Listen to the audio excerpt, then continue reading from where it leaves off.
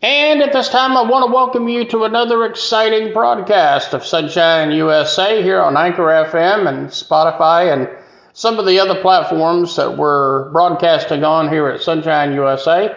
I'm Warren Landis, and I'm your host and Bible teacher here on Sunshine USA.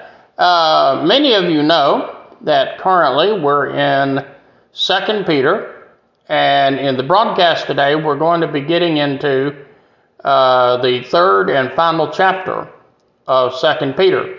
And even though this is the final chapter, I think you're going to find that Peter has a right good bit to say. And we want to think about not only what Peter had to say, but how it applies to you and me today.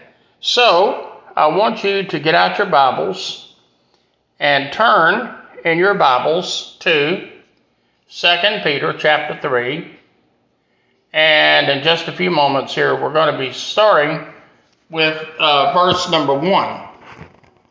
And it says here, "This second epistle, beloved, I now write unto you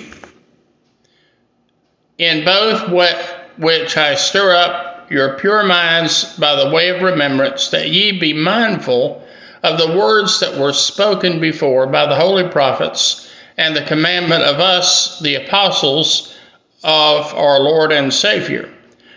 Knowing this first, that there shall come in the last days scoffers, walking in their own lusts, and saying, Where is the promise of his coming?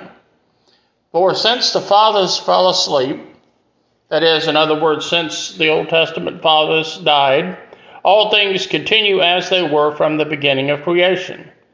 For this they willingly are ignorant of, that by the word of God the heavens were of old, and the earth standing out of water, and in the water, whereby the world that was then was being overflowed with water, perished. But the heavens and the earth, which are now by the same word, are kept in store, reserved unto fire against the day of judgment, and against the perdition of ungodly men." He says in verse 8, "But, beloved, be not ignorant of this one thing, that one day is with the Lord as 1,000 years, and 1,000 years as one day.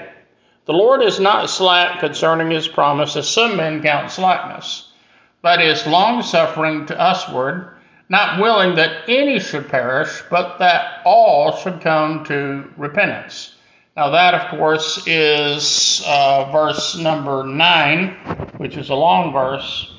But let us think what Peter is saying here up to this point.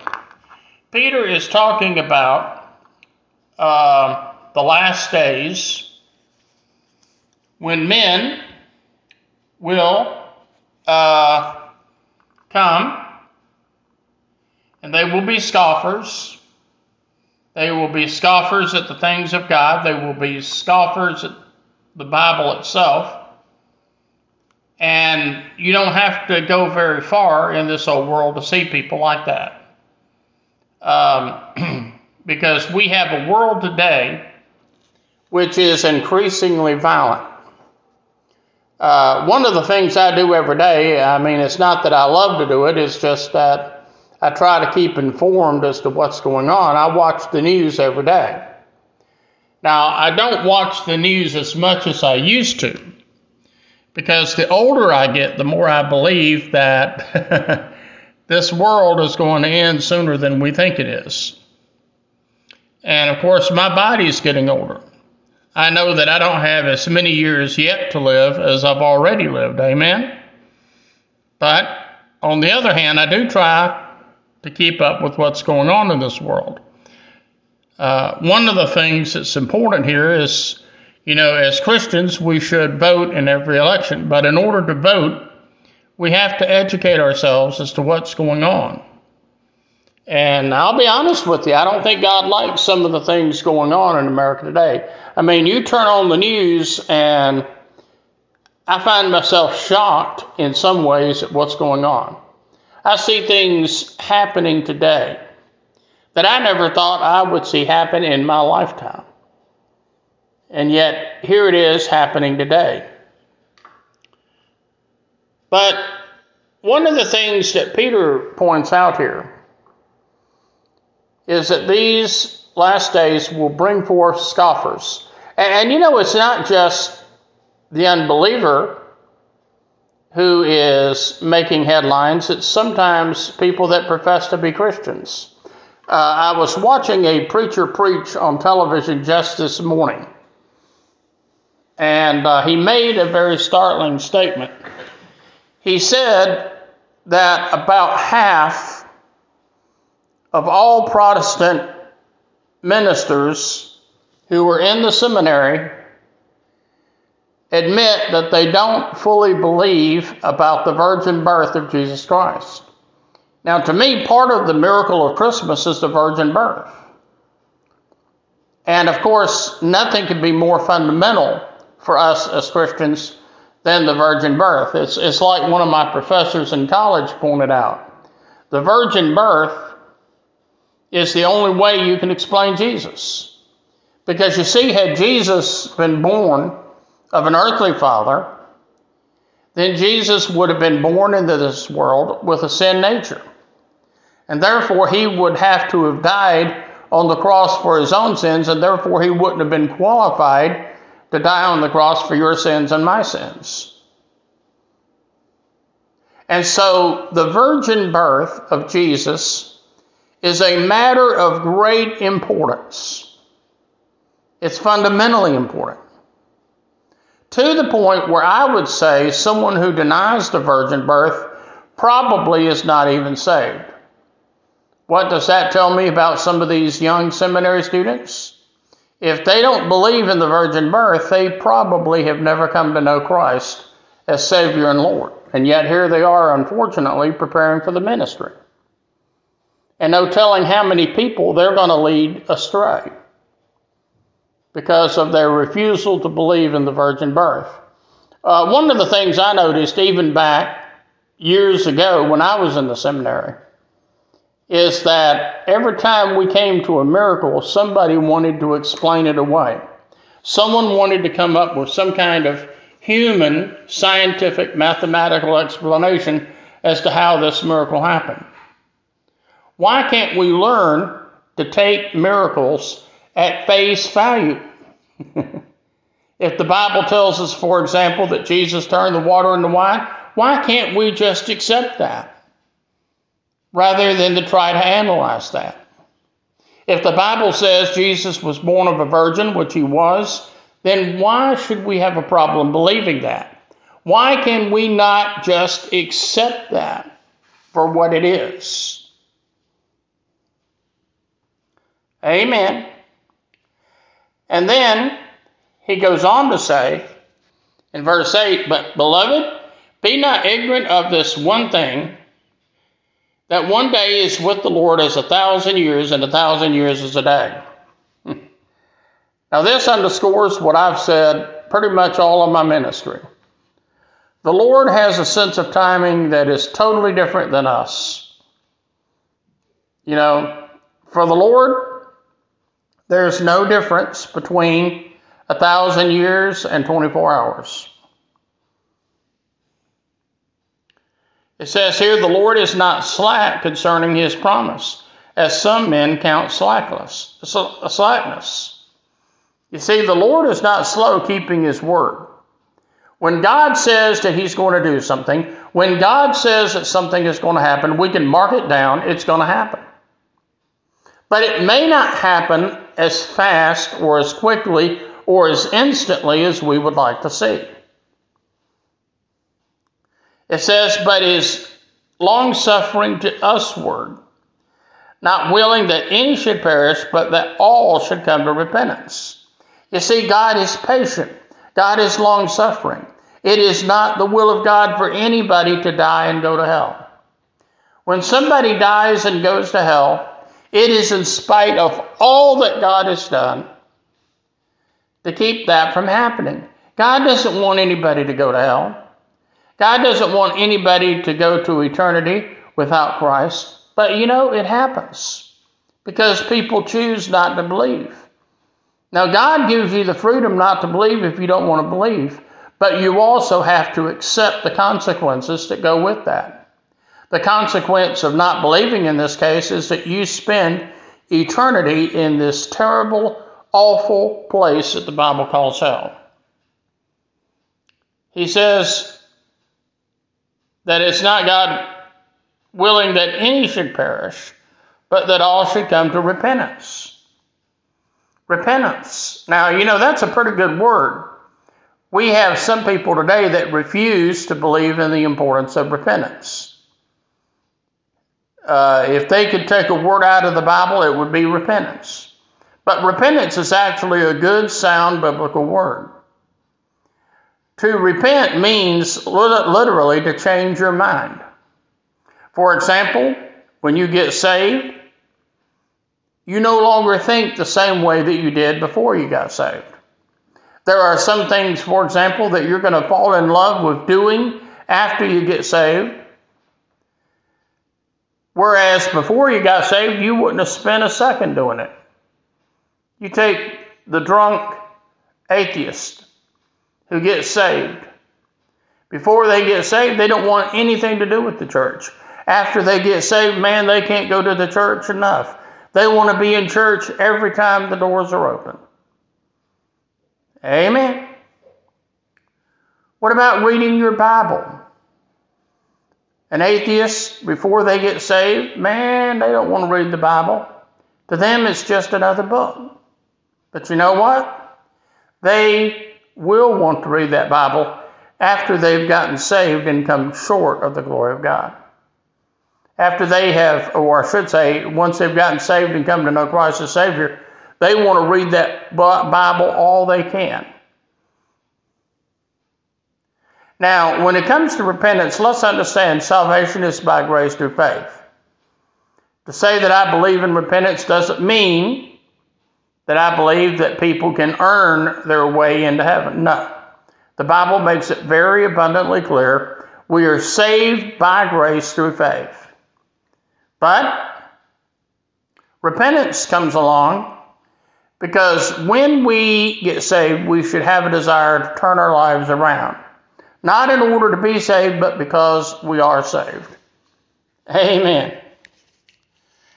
And then Peter talks, starting in verse 10, Peter talks about the day of the Lord. Peter says in verse 10, 2 Peter chapter 3 and verse 10, "But the day of the Lord will come as a thief in the night, in which the heavens shall pass away with a great noise, and the element shall melt with fervent heat. The earth also and the works therein shall be burned up." Now, the day of the Lord that Peter is referring to here is not the rapture. It is not the rapture. It is the second coming of Christ. And the two events are separate. You see, the rapture will come just before the start of the Great Tribulation period. After the rapture, we will have 7 years of Great Tribulation. And by the way, I believe that we as Christians will go through no part of the tribulation period. And that's why I don't take a lot of stock as to what's going to happen during the tribulation period, because I'm not going to be here. And if you're a Christian, I don't think you're going to be here either. But then at the end of the tribulation period, Christ will come back. And that's when the Bible says all hell will break loose. The enemies of God will be soundly defeated. The enemies of Israel will be soundly defeated. And once again, Israel will be the people that God intended them to be all along. Israel will experience national repentance. They will realize that Jesus Christ really is who he said he was, the King of Kings and the Lord of Lords, and they will believe that he was the promised Messiah. They will regret that they ever had anything to do with the crucifixion of Christ, and they will fall in love with the Lord. And this will usher in 1,000 years called the millennial reign.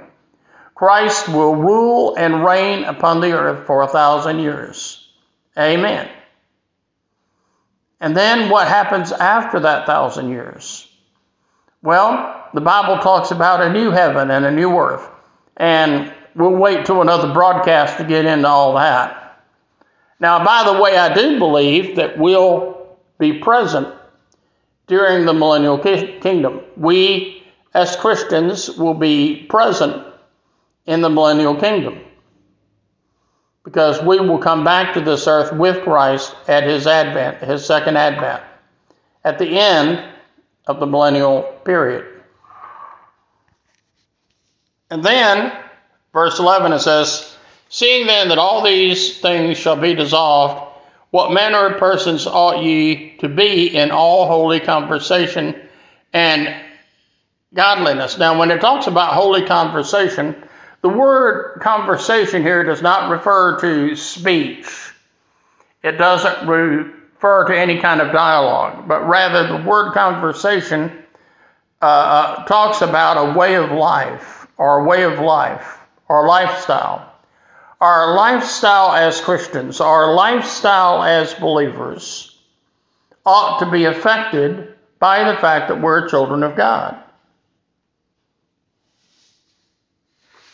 He says in verse 13, nevertheless, we, according to his promise, look for a new heavens and a new earth, wherein dwelleth righteousness. Now that new heaven and new earth, I believe, will take place following the millennial reign of Christ. And then, starting with verse 14, Peter gets into final exhortations. Wherefore, beloved, seeing that you look for such things, be diligent that you may be found of him in peace, without spot or blemish. Now, once again, this is an admonition to us as believers to live like believers, to live the kind of lives that we know as Christians we need to be living. Amen? Amen. And not to live the way that we had been living before we got saved. You know, it's sad to say many people get saved, and that's also where they stop growing. But it's the will of God that we grow in grace. In fact, let's see. I believe that is mentioned. Well, I can't find it now. But anyway, we are to grow in grace. I think maybe he has something to say about that toward the end of the chapter.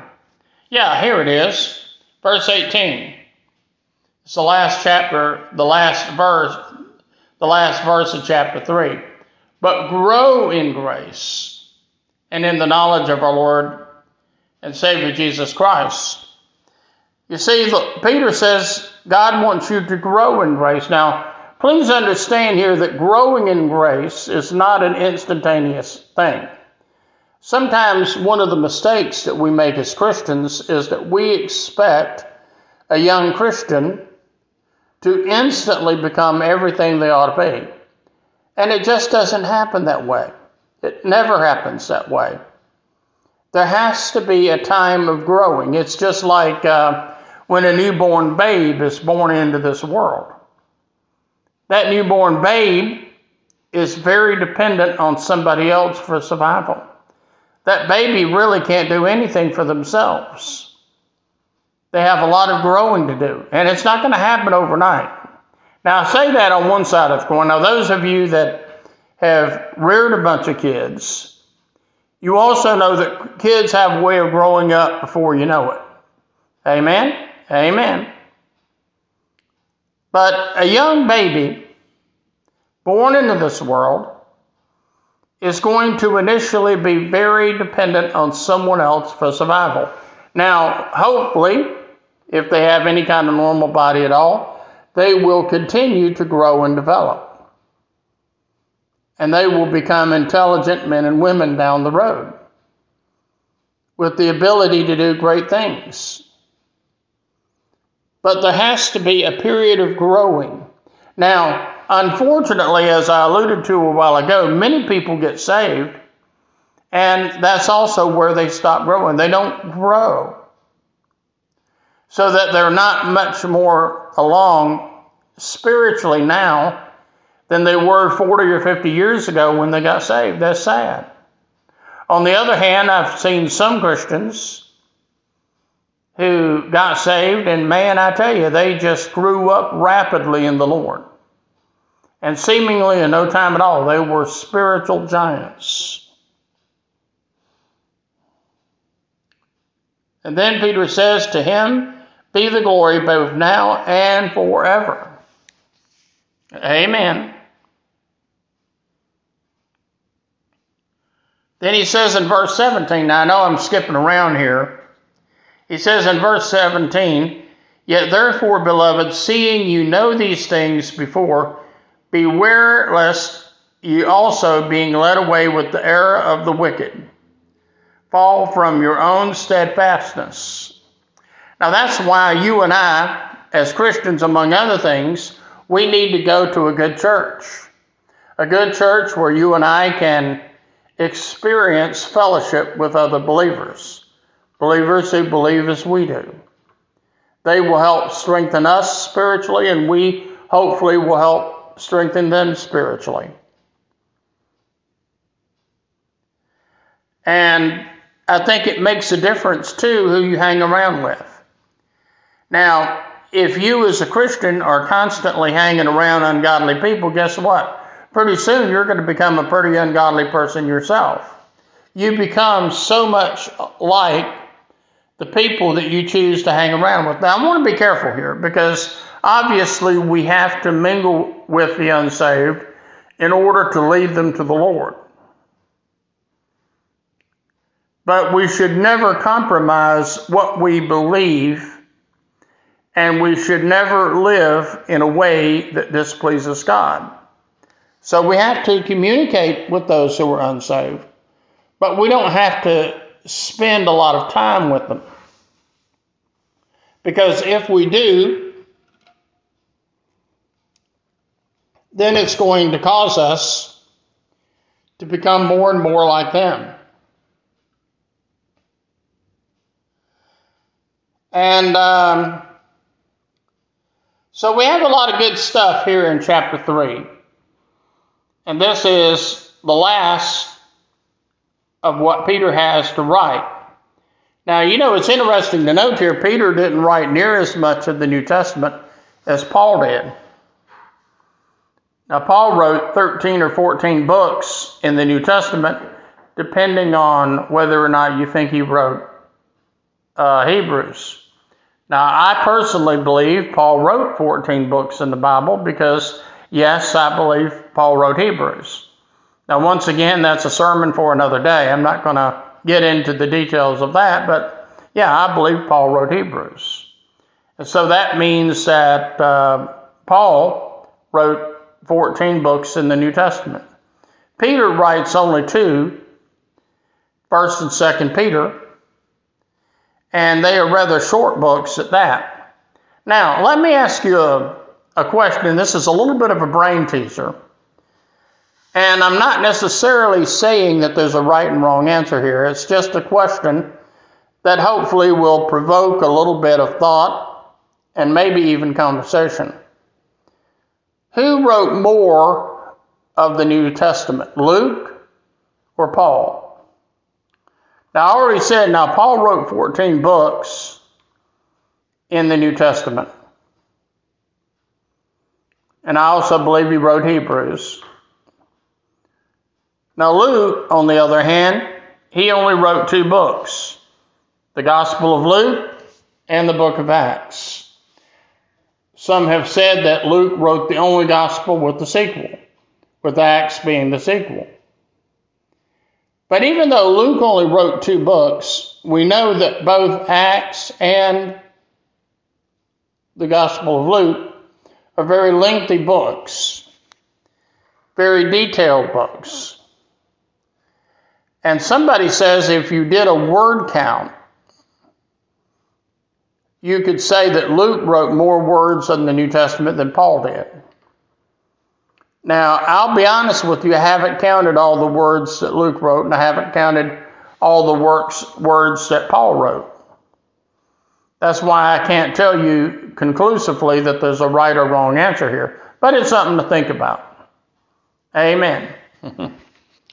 Well, what are we going to preach about next time? I don't know.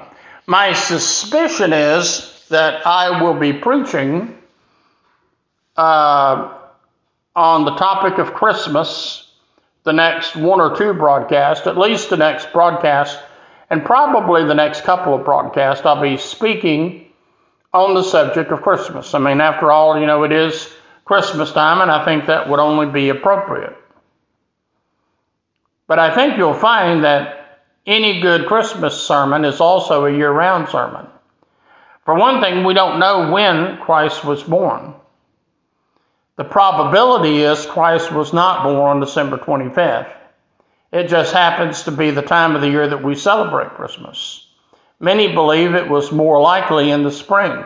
A few believe it was in the fall. Now, I'm convinced it doesn't really matter, in one sense of the word, when Christ was born, but it is important the fact that he was born, and that, as I said earlier, he was born of a virgin. That is important. Amen. And the story of Jesus is one that should be preached and taught for the whole year and not just at Christmas time. Amen. Now, I heard about, not too long ago, I heard about the fact that some preachers have a tough time this time of year. They have a tough time because of the fact that they're not sure what to preach on and how to preach on it, referring to Christmas.